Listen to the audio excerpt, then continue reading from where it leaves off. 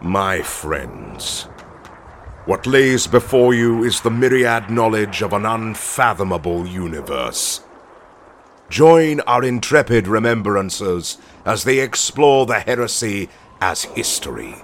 From deep within the farthest reaches of the great library of Tiska, we are the Heresy Grad School. So said the War Master in his wisdom. Go forth, my sons, and illuminate them. Okay. So are we ready to go? I think so. Yeah. What are you working on over there? Me? Yeah, you. I hear you shaking something or doing something. Yeah, whatever that is. That's just my pen. Sorry, Oh. I'll put it down. No, I mean, we're in grad school. You're allowed to have pens, so. Okay. All right. Well, welcome everybody to another episode of Heresy Grad School, part of the Remembrancers Retreat. I'm here with Professors Jason, Dave, and myself, Pat, and we're continuing our coverage of Paramar. What's going on, guys? What's up, guys? Alright, so, Paramar. Paramar is a big deal. I'm a big fan. Why is it a big deal? We talked about that a little bit last time. So, besides being a very vital linchpin in so many things, both that are important to both the War Master and the Emperor, it's almost dead center in the warp lanes between Istvan and Terra. That's a big deal. It's also a huge military cachet that's been kind of taken over and populated by the Mechanicum of Griffon 4 for a while now. So we know it's important. So what's the War Master going to do about it? Now, to kind of set the scene a little bit, timeline-wise, this is just after the drop site massacre of Istvan 5. The Salamanders, the Raven Guard, and the Iron Hands have been pretty close to eliminated as viable threats. And the War Master's pretty happy with how that's gone. Maybe not so happy with how Istvan 3 has gone. Because if you remember our coverage of that from way, way back, that was a huge turd storm for Horus. A lot of stuff kind of kicked off too early. A lot of his plans kind of got kicked awry because there were a few too many witnesses that got out. And now, especially after Istvan 5, the whole of the Imperium doesn't know what's going on, but a whole lot more parties than Horus would like know what's going on. So, Istvan 5 is kicked off pretty well. And Horus has managed to piece together all of these legions that he is decently sure at least have enough motivation to work with him against the Emperor. Angron, for one, is very consistent in his thought process of he's not allied with Horus, he's just against the Emperor. But for now, that suits Horus, just fine, as long as he can kind of keep him under control and keep him pointed in approximately the right direction to cause enough problems for the Loyalists and less for him. So, Paramar is something the War Master has kind of a dual purpose for. First off, it is very well defended by Mechanicum forces, by the Armada Imperialis, and so he can't just send a tiny little fleet to try and take it over. This is not going to be a small sortie. This is a massive system with 20 planets or so that many of which are valuable strategic assets. So he can't send a small fleet because that'll just get immediately defeated. But he also runs the risk of making too large of a commitment, because if he makes too large of a commitment too early, a lot of his forces and resources will be tied down in this sort of protracted siege of a system instead of the more shock and awe effect he wants to go for. And on top of that, something too large really risks drawing too much attention from the segmentum solar. Keep in mind, Paramar is directly on the outer northern edge of the segmentum solar. So Horus does not want to have too many of his forces tied down and have the Sol system at large know exactly where a lot of his resources are. I've said many, many times that one of the best things Horus has going for him, and one of the worst choices Dorn kind of made as the sort of, de facto military leader of the Loyalists is that he hunkered down in Terra for the most part. The Khan and Korax got into several arguments with Dorn over the length and breadth of both the Black Library books and the Black books over it being a bad idea, that they need to be out to range, to see where Horus is, to see what Horus is doing, and that their forces don't work well in a stagnant defensive position.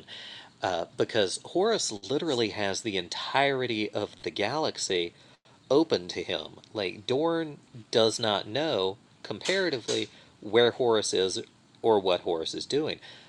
Whereas Horus knows exactly what the end game is going to be, where Dorn is, the more or less the extent of Dorn's, resources and his ability to put them into play.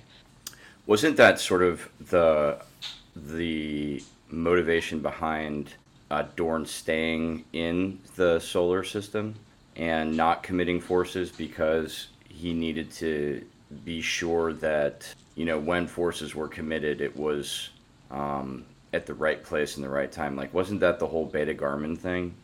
That was like the Titan death and the everything else death, the fire death, and it was it's like everything went there to die. But it was because, like, at that point, that was the only axis of advance for Horus and his forces, right? Like, the other warp routes had closed down, and so both sides, I think, knew that they did not want to fight a war with Titans and orbital bombardments on a scale that would result in like planet death, right? Like exterminatus, because both forces wanted to keep Terra, right? Like the prize was Terra, right? And if Terra is just dead, then it's not really much of a prize. So it's a very good point. It's actually one of the biggest considerations Horus had for going after Paramar. And that's why Horus has a very interesting series of options here. He needs to take Paramar without it being wiped out, or like Dave just said, without exterminatus grade conditions, because then that prize is pretty useless to anybody. And it's definitely not a job for somebody like the World Eaters or the Night Lords, who would just annihilate it. They mentioned the Third Legion may have, a while ago, been a good choice for here, but definitely not now. Nobody really knows what they're out and about and doing, or what kind of the limits of their insanity is. The Sons of Horus may have been a good choice, the Legion themselves, but he has a kind of different option opened up for him here, because the Alpha Legion are kind of the newest and the least well-known of his inductees to the Nine Traitors. During the Istvan V massacre, they were definitely a lot more guarded in their joining and their actions on the planet itself, when the other legions were kind of in the giant planet-wide pincher movement that was the Urgal Depression and the following actions. So Horus has seen the Alpha Legion, that of course nobody really knows what they're doing at any given moment, and he needs them to he needs a test of loyalty, is what it comes down to, on a very large scale, because while while their motivations were very ethereal to the other traitor legions at large, what we know from some of the Black Library books is a massive motivation for the Alpha Legion at Istvan V was to insert operatives into the Raven Guard. And there are a couple of different books and short stories that deal with this. Pretty sure the whole thread gets started in Deliverance Lost. Most of the general actions of the Alpha Legion against the Raven Guard kind of get started here, of how they infiltrate the Raven Guard with Astartes that were assumed dead, missing in action, killed in action on Istvan. In a couple of examples, they actually take the vocal cords and faces of dead Raven Guard Astartes and have them surgically implanted onto Alpha Legion operatives that are then inserted into kind of almost like the stream of refugees from the Raven Guard attempting to escape Istvan. And that's a very big point to their favor because, as we all know, the Raven Guard are some of the first to end up with the Mark 6 armor technology. They're also really on top of improving, not necessarily improving, but definitely bringing improvements to the induction process in their Raptor projects, which of course, being unable to just not fuck with things, the Alpha Guard Legion completely mess up for the Raven Guard. But we know that as, readers outside of the chain of events, but the Traitor Legions in the moment do not know that. They do not know the Alpha Legion's motivations very well. They never have. And Horus, while he does share a more in-depth relationship with Alpharius than pretty much any of the other Primarchs, which is a pretty common theme with Horus, he tends to kind of be the one Primarch that all the others know and respect and have developed relationships with, whereas there are plenty of lines of enmity between the other Primarchs and themselves. He needs that test of loyalty, and that's what Paramar is going to be. It would force them to show their loyalty on a Legion-wide scale, and it's not something like Istvan V that they could stand back and sort of take an assisting role in. It's something they're going to have to dedicate themselves to and really push into making a major commitment and a major sort of blooding of their Legion for this test of loyalty. And it's not really known how Alpharius and his Legion at large received these orders. We don't know if they were eager, we don't know if they were reticent to take them up, but Alpharius definitely kind of understands the risks and the motivations behind this move on Horus's part. So, even as there's still Void War going on around Istvan V, there are still Loyalist ships being bracketed and blown into scrap. There's definitely still engagements going on the surface of Istvan V. The Alpha Legion ships start to depart. So some of them are set off on individual operations, but a very vast armada of them, almost half of the entire Alpha Legion fleet, is sent towards Paramar, with the goal of subverting it without outright destruction. And this is followed shortly thereafter by a second armada composed of Mechanicum barks and these mass conveyance arcs that are loyal to the War Mech.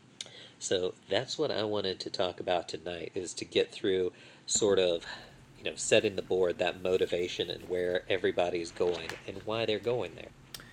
So Jason, where does that take us up to? Are we on page 22 now, or are we still on 21? Through page 20 into the very beginning of page 21. Okay, so right up to false flag. Yes. Cool, man. And we'll get into some of the tactics of the Alpha Legion, tactics that we can become more familiar with as we go into sort of the end of the Heresy, right? The Praetorian of Dorn, and then all of the what do they call that? There's a word for it. The Alpha Legion tactical, it's called it's called the harrowing. The harrowing, yeah, right. That's so fucking cool, man. Well, I love it. Do they use that in here? The name alone. Right. I haven't run across it yet, but I'm betting they do. I bet they do too. I'm definitely looking forward to getting into this more. And then it's very entertaining because it's an entire process of inserting operatives and just really fucking with absolutely everything with a minimal amount of insertion of inserted operatives. And it's funny because in the Alpha Legion's actual Legion description in their history, they mention that they get to the point where they keep doing it even when it's not a great idea or not even necessary. It's just they're so used to doing it, they can't not do it. That's just what they do. Yeah, they're good at it. Damn. Cool. Well, I have a little challenge for our listeners. So I know we've got some folks out there that are really deep in the lore and also smart and way smarter than I am. So I have a challenge, right? So I talked about the stellar grid and the sort of the system data on page 19 for Paramar 5 when we sort of started talking about Paramar and where we were going. So the stellar grid for Paramar 5 is 44 URR, Uniform Romeo Romeo, slash FT, Foxtrot Tango, 94. And the segmentum is solar terminus. So we can figure the solar terminus out pretty easily, right? That's the end of the terminus of the segmentum solar. But the other part of that, the stellar grid, the 44 URR and then FT, I wanted to look at that and see if I could decode it, right? This is, to me, this is one of those like riddles that Alan Bly has left us, right? What does this really mean? And I went way down the rabbit hole in this, guys. So I'm not sure that I have the answer, but I do have some clues, right? So I'm going to give you guys some clues to help us try to solve this riddle, right? So is this a real stellar grid, or is this just some, some logic and numbers that look like they make sense sometimes, but then they don't really line up to anything? So the other system data that we have in book 3, of course, is Istvan 5. Istvan 5 stellar grid is on page 35. Well, its planet data is on page 35. You can look at that.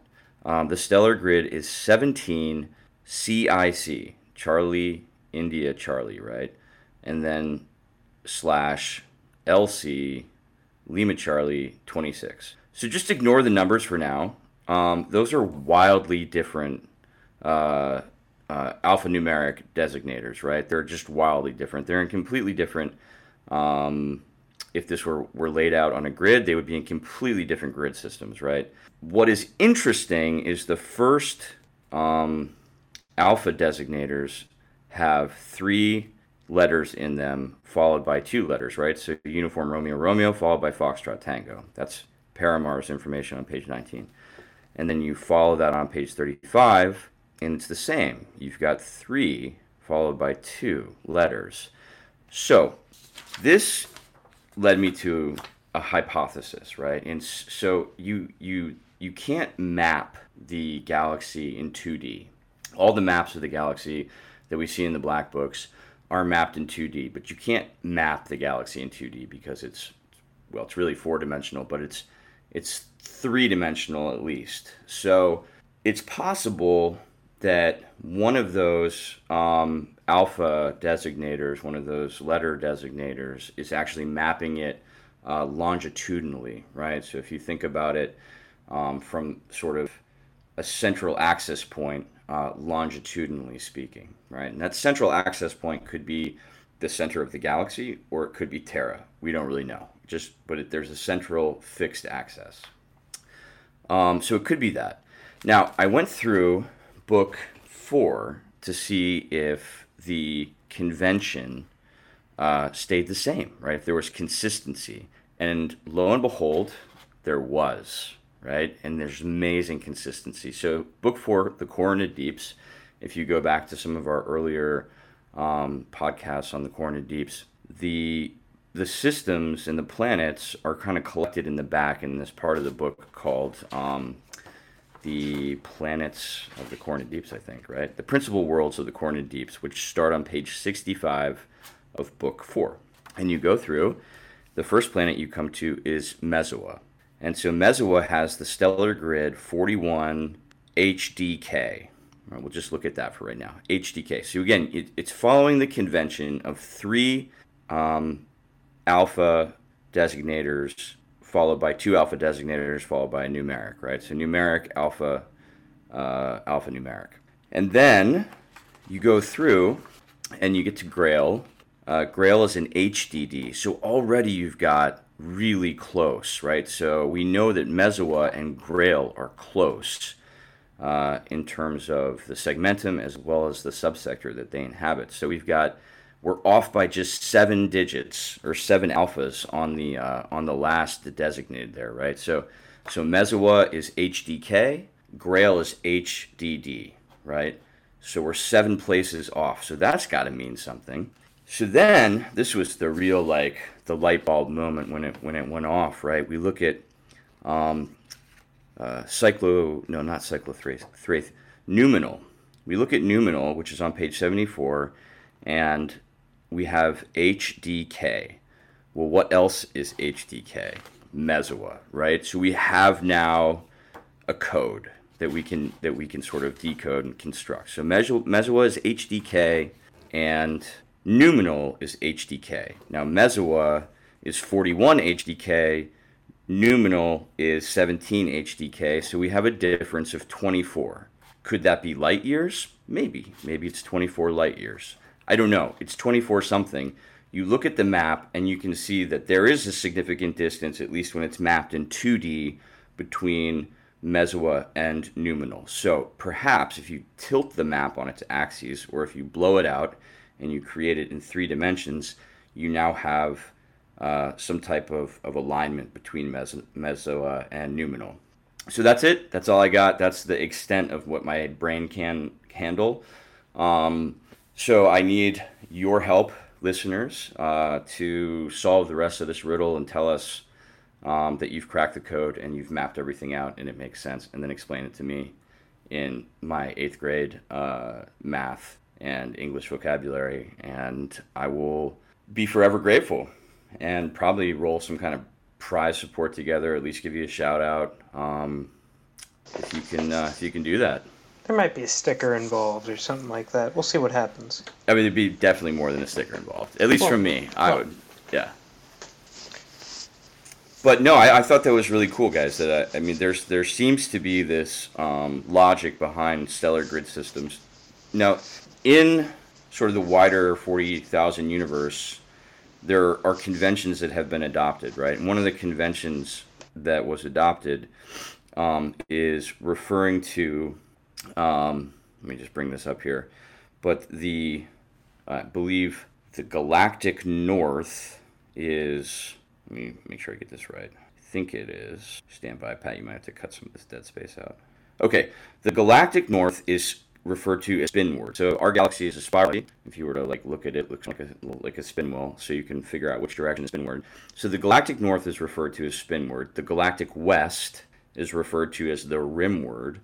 The galactic east is the coreward, right? And then the galactic south is trailing. Now those are fixed ideas. Those are fixed designators. And all the research I've done suggests that they're fixed relative to Terra, right? So that because Terra is the throne world, it's the birthplace of humanity, it's where everything comes together. It would make sense that in sort of the most ethnocentric way possible, that you would then refer to those cardinal directions in terms of spinward, coreward, trailing, and rimward. I mean, you always want to have some type of static point in order to calculate where you're going, right? So yeah. So that was what I did, guys, with my life for the last couple weeks. No, it was less than that, maybe a week. I tried to teach myself astrocartography. Stellar. That's pretty amazing. So, are you going to work for SpaceX, NASA, or what's the other company that's starting? Virgin Aerospace or whatever it's called. Yeah. So it's interesting as far as I know, and there's got to be, obviously there's some method that NASA uses, right, when it calculates galaxies, but I think it's all light years, right? That's really all they're doing, is they're just calculating the distance away from galaxies. Or planets or stars that we can observe. I don't think anyone has actually mapped out the galaxy. I mean, for all we know, NASA has a top secret project that is like a giant star map that, we just don't have access to. Yeah, maybe. I don't know if we can see enough of it to actually map it. Which led me down this other really fascinating rabbit hole, which was the way the Imperium uses navigators and really hard science to orient and travel through both real space and the warp, right? So like you're traveling through the warp, you're relying on some navigator's like fucking acid vision sketch, that is totally unintelligible to anyone else. He's like, you look at like some of the navigator charts, and they look like something that a 2-year-old would draw when he was like high on Tylenol. So that does not link up to hardcore science, right? So when you drop out of the warp, how do you then fix position? And so you hope that you come out at a place where you're supposed to, and then you sort of have these very sophisticated auger systems and arrays and auspex that can sort of take a sounding and take a reading and try to fix your position. But it is not always accurate, and that's why ships can become what they call becalmed. Like, you don't fucking know where you are, dude. You dropped out of the warp. You're in real space, but you might be in a part of real space where, like, there's no map. There's no up, there's no down, there's no left, there's no right. You're just there, and you got to try to figure it out. So it is. It was a wild moment of realization for me, where I was like, man, these guys really are like out there in this vast ocean of nothingness, So it's pretty cool. Yeah, I mean, and if we've learned anything from a Gaunt's Ghost book, auger scanners never work. Like, at any point, like, oh my god, like in Titanicus. Oh yeah, it's like, forgot that one. Cold weather, makes auspex returns weird. Well, so do hot weather, and precipitation, and no precipitation, and dust, and atmospheric conditions, and, like, do they ever work at all? Yeah, right. And even when they do, what if your Titan just, doesn't feel like it? Because they have their own little, personalities. Yeah. Oh, you see that ant 3 miles away? Sorry, our auspex are down. It's just seems like I think it may be a possibility that the Imperium at large doesn't understand radar technology, and the Mechanicum hasn't understood it for eons, and they just tell everybody, like, oh, sorry, it's a glitch, like, cold weather makes it work poorly, when they really just don't know how it works in the first place. So what I'm hearing is that they need to do a mass excavation on Terra of the old oceans to find a U-boat in order to get a working radar system. It's a possibility, because they don't seem to know what's going on now. Like, definitely not M41, right? Like, no. any possible knowledge that was lost is or they add is now been lost. But well, I mean, you now have in M41 you now have a gigantic rift, another one. So I mean, all right, I keep forgetting about that. Yeah, it's a newer, bigger, better rift. Great. Newer, bigger, better, more great unclean ones for everybody. Yeah. Yeah. But thanks for listening to that little crazy rabbit hole I went down, guys. And hopefully you can help us. Maybe if I had more time to dedicate to this, I could maybe figure it out if I had graph paper and I could just sketch it out. But I think there's a point at which my mind is not capable of dealing in 3 and 4 dimensions where it would break down. I can only imagine the next time we have a game day, we walk into your front door and there's just shit scribbled all over the walls with Sharpies and whiteboards. Yeah. Like that Charlie Day photo everybody loves. Right. Just shit tacked all over the place. And Pat, the cardinal points. It's all about the cardinal points. Oh, terrific. But that's what we do. That's why you guys listen to us, because we do these ridiculous deep dives. To figure this shit out for you, so you don't have to. Yeah. Let our brains hurt for you. I feel like a lot of our decoding projects, though, have actually borne fruit. We were able to decode Titan banners. That was cool. Yeah, that was pretty sexy. That worked. That made sense. I think the logic played out. We actually did that before Titanicus came out and confirmed a lot of sort of where we were going. That was good timing on our part. It was very fortuitous, We're just, I like to think we're just a little bit ahead of the bow wave, just maybe a little bit out there, We don't have any insider information, I promise you guys. We are, like, not that cool. I wish we were that cool. I wish we could have people from Forge World and Games Workshop on our podcast like the Age of Darkness does, right? And We'll get there. Some of the other podcasts in England.